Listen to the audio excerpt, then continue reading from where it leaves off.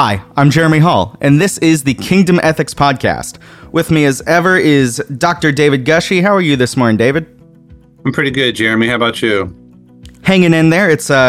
We're recording today on the 19th. Tomorrow is the last day that I have the kids in preschool for the rest of the year, so a little anxious about that, but it's all good. So you'll have them, it's holidays starting tomorrow, huh? Yes. So they're going to meet some new babysitters. And and today we are still having our ongoing conversation about the Defending Democracy from Its Christian Enemies book. Interestingly, towards the end, the last couple movements you make are Christian moves. So we've been defending democracy from its Christian enemies.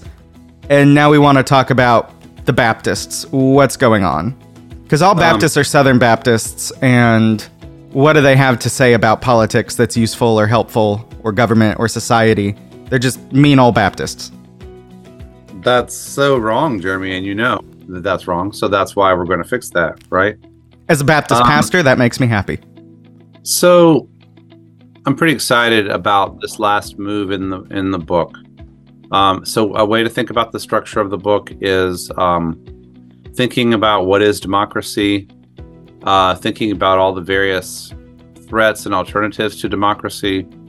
And then there's all those country studies that we did, going country by country and seeing authoritarian, reactionary Christian politics surfacing in all these different places. Well, just this past week, if you've read this book or listened to this podcast, you are more equipped to handle the news of this past week.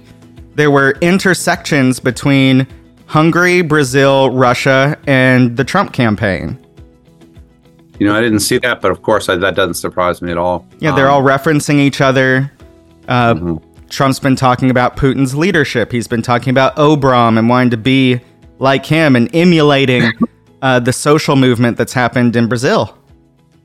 That's true. Yeah, I can't bear to even read the news stories about what he's saying on the campaign trail. So sometimes I miss those. We also had our 11-month-old granddaughter with us for a week, so I was I was doing something much more important and pleasant, I think. Yes.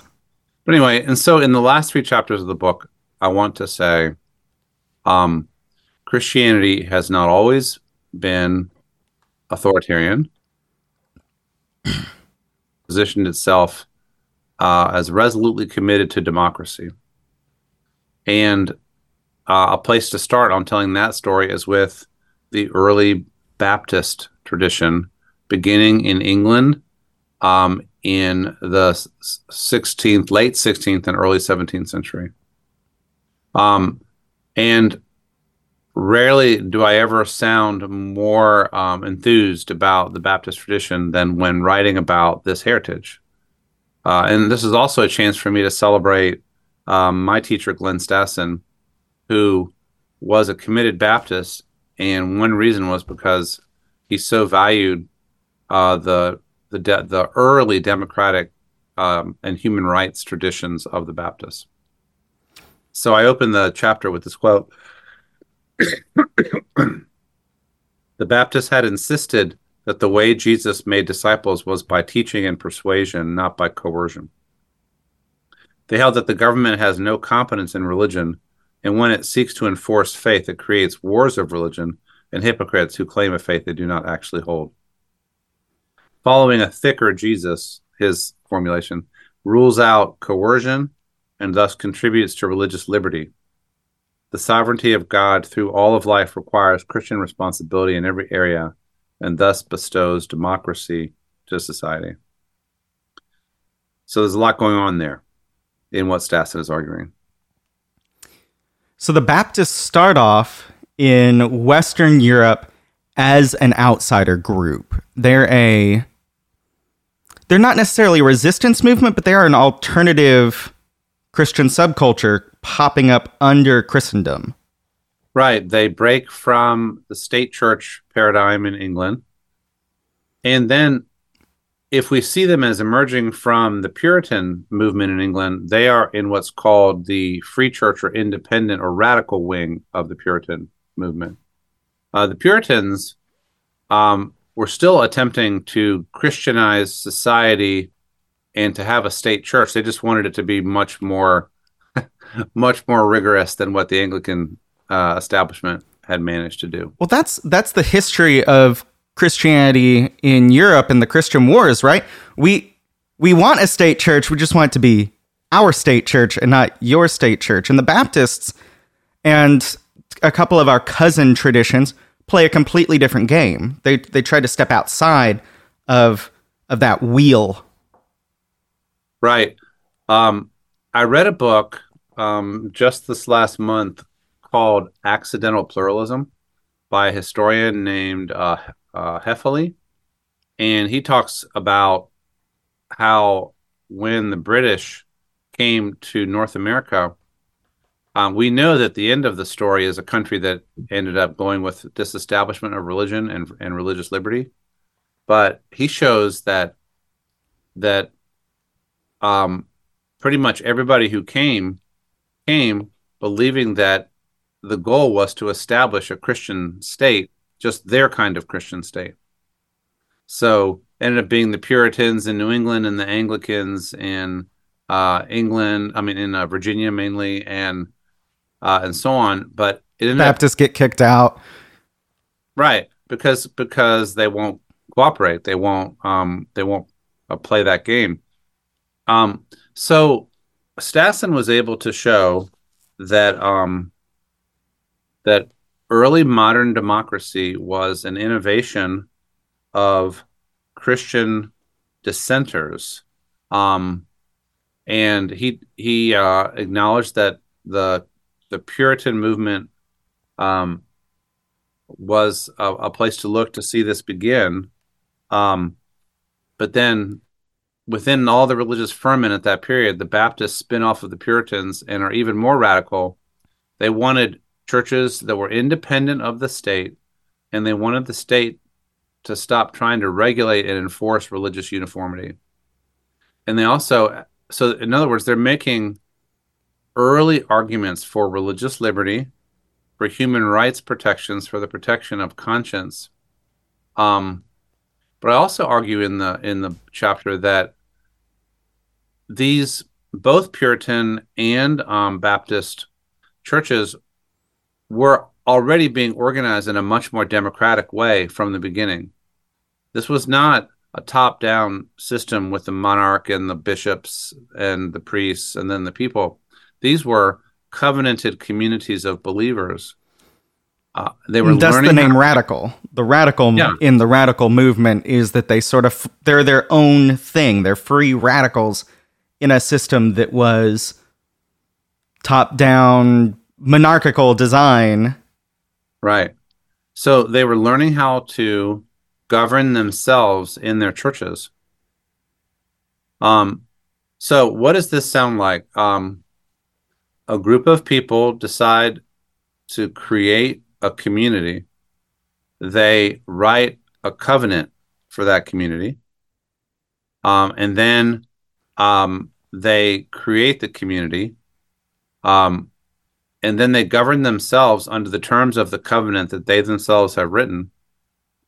They elect their own officers and leaders. They can remove people from office. They set up bylaws and ways of governing themselves. What does that sound like? It sounds like democracy. So congregational churches separated from the state, all they asked of the state was to be left alone, governing themselves in democratic forms, valuing the voices of everybody in the community. This is at least the stirrings, the earliest stirrings of modern democracy in England.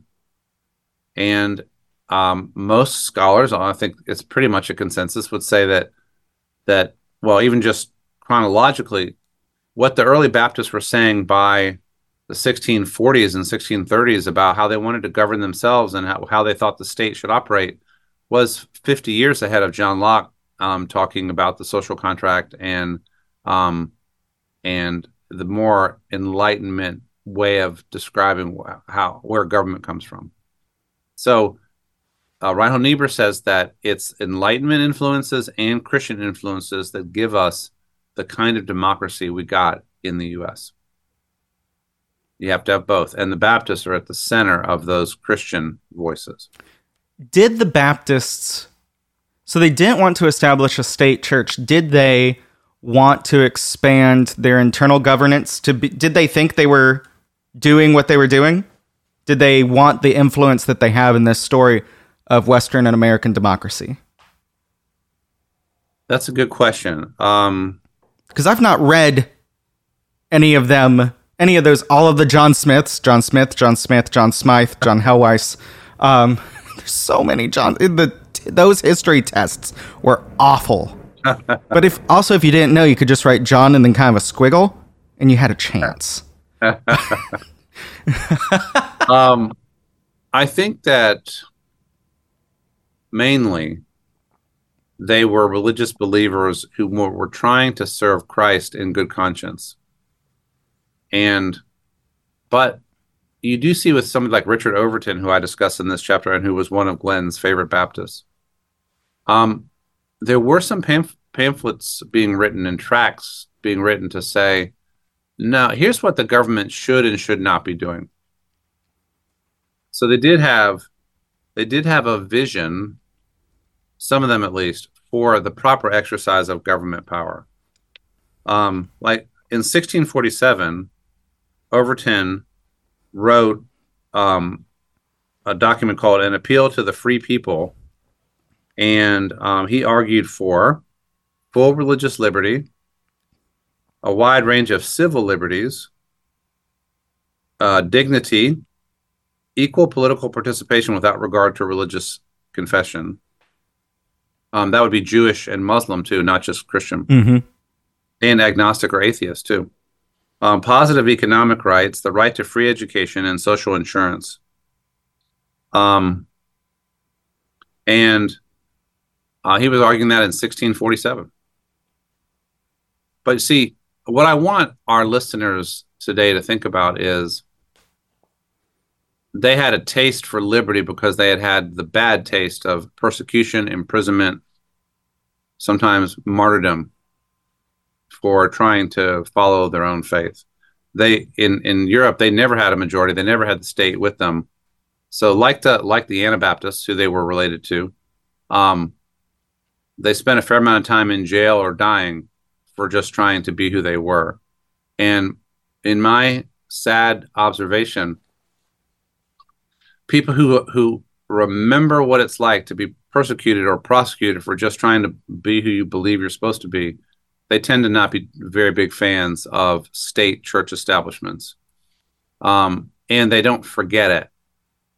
But I fear that modern day Baptists, especially in the South, have lost this heritage or are at risk of losing it. Well, they're not the persecuted, they're the persecutors. Right. A little too much power. Yes. I think I put in this chapter it's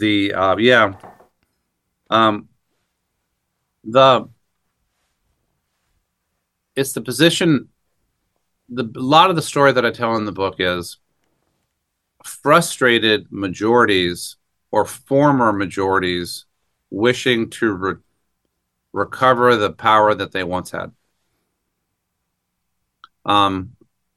So it could be Catholics in Poland or Orthodox in Russia or evangelicals in the South.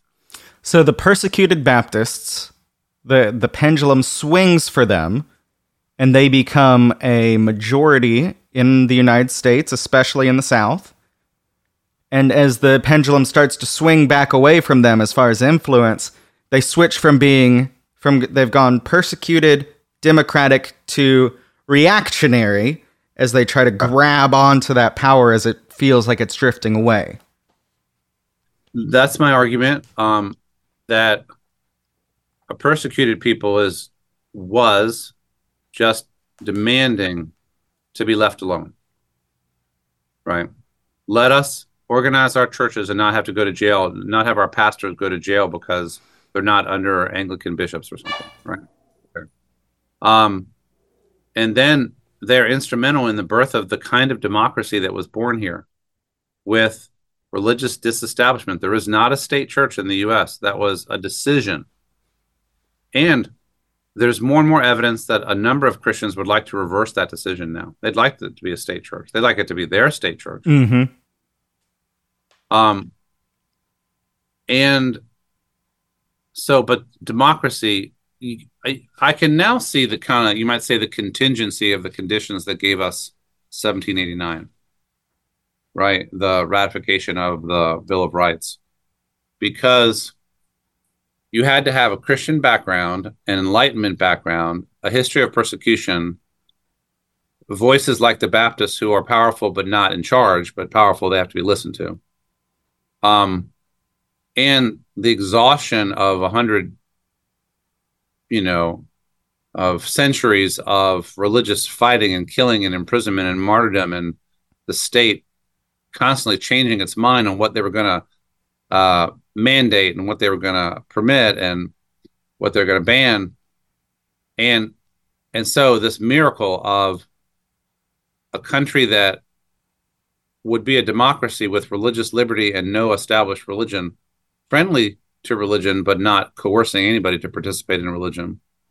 That's what we got in the late 18th century. Of course, it was all flawed. Everything that human beings do is flawed, but that was what we got at that moment. And the Baptists played a key role in making that happen. But today, I think the vision that created that moment, the circumstances and the vision are both gone. And so you don't have people wandering around Pensacola, Florida, probably, or Birmingham, Alabama, thinking much about what the backstory was that gave us the First Amendment. Right. They're thinking about other things, abortion or trans or homosexuality or, Biden is a demon because QAnon says so or whatever, right? And as the thesis in the book is that if they're sufficiently inflamed with negative reaction to social changes that they don't like, some of them are willing to set aside democracy to win this cultural struggle once and for all. That's the plot of the Star Wars prequels right there. Is it really? Yeah. Democracy about that. Well, democracy. So in the first three movies, I love that this is happening right now. So I saw the first three movies, right? But I had not put this together this way. Yeah. Right, it's about the collapse of democracy in the face of an external threat. Yes. And the way it works inside the Star Wars universe is that the big bad, who's going to be the Emperor in the original three movies, he creates the crisis to put himself in power, and he uses his power to create this massive military apparatus to defeat the external threat, which was his. So as soon as he has all the power, he turns off democracy, makes himself the authoritarian, and then turns off the threat. And now he controls everything. And nicely described. Yeah, and when he declares that it's the first galactic empire, the Senate applauds because now they're safe. Yeah. I feel even more palpably right now here on December 19th, a hunger on the part of a significant minority of the population for an emperor. Red Caesarism. Mm-hmm. Red Caesarism. Yeah. And, it's also a series of contingencies. The sense that the Democratic president is weak and old and worries about the economy and sense that we can't even pass budget legislation. The Congress isn't working. Somebody just needs to just crack some heads and make it happen, right? Foreign policy challenges, immigration. I fear that the circumstances may be setting up for for red Caesarism to prevail. But I feel that it is my responsibility and all of our responsibilities, if we believe that Christians should support democracy, to make the case again and to remember why it was that some Christians turned away from every form of Christian Caesarism 400 years ago. And the Baptists did that. Let me read you a couple lines from, this is honoring Stassen.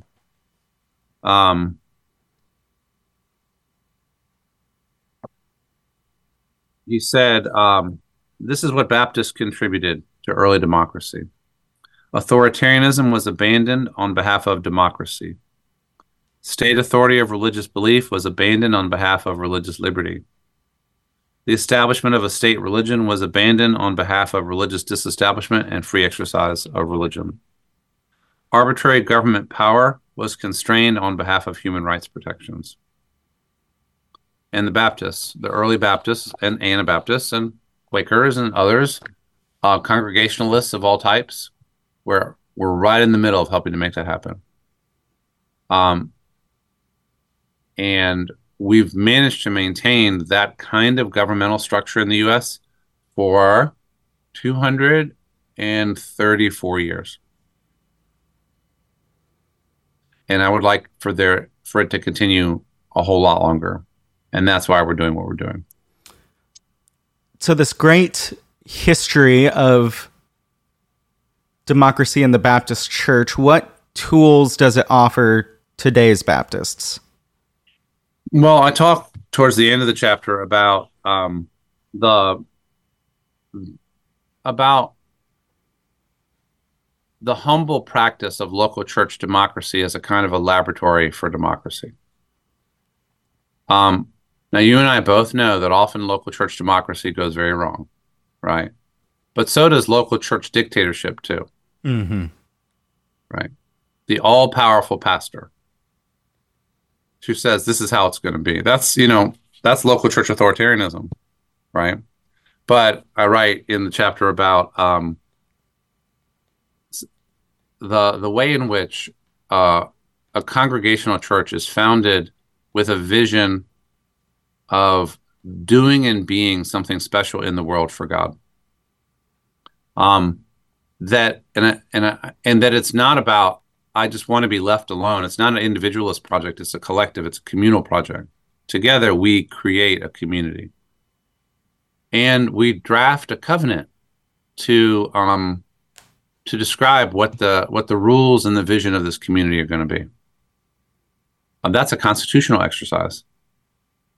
And ordinary people, the butcher, the baker, the candlestick maker, get experience in governing themselves and leading committees and setting budgets and being held accountable and making arguments for what we should do. Many scholars are saying that we don't have very many institutions right now where people are learning how to do democracy. There just aren't very many. That's an interesting point. What a neat gift.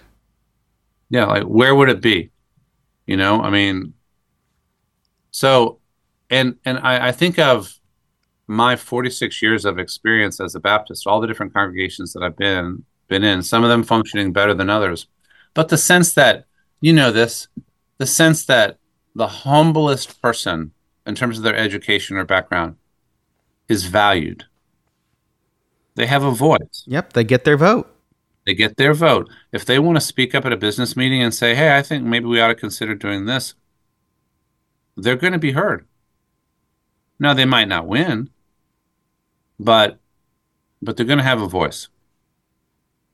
And in a healthy congregational church, the habit of deliberation is practiced through regular conversations about budget and direction and strategic decision-making and stuff like that. Also, I talk about how, now this didn't always work out this way in all the churches, but the idea that the community calls the pastor. Mm-hmm. And all other ministers, and the ministers serve at the pleasure of the community, and they can impeach or remove a pastor and pick another one.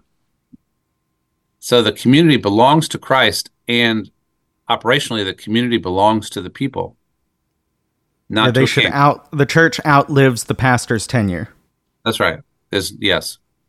By the way, the megachurch paradigm doesn't often work this way, right? There's one charismatic figure who starts something, and then maybe it doesn't survive after or it goes to their son. Right. We see that sort of pastoral nepotism. That's family dynasties. That's the old family dynasty model, right? Billy Graham to Franklin Graham. Yeah, that went great. Yeah. So the genius of the system, the community exists it can exist over hundreds of years, practicing democracy peaceably most of the time,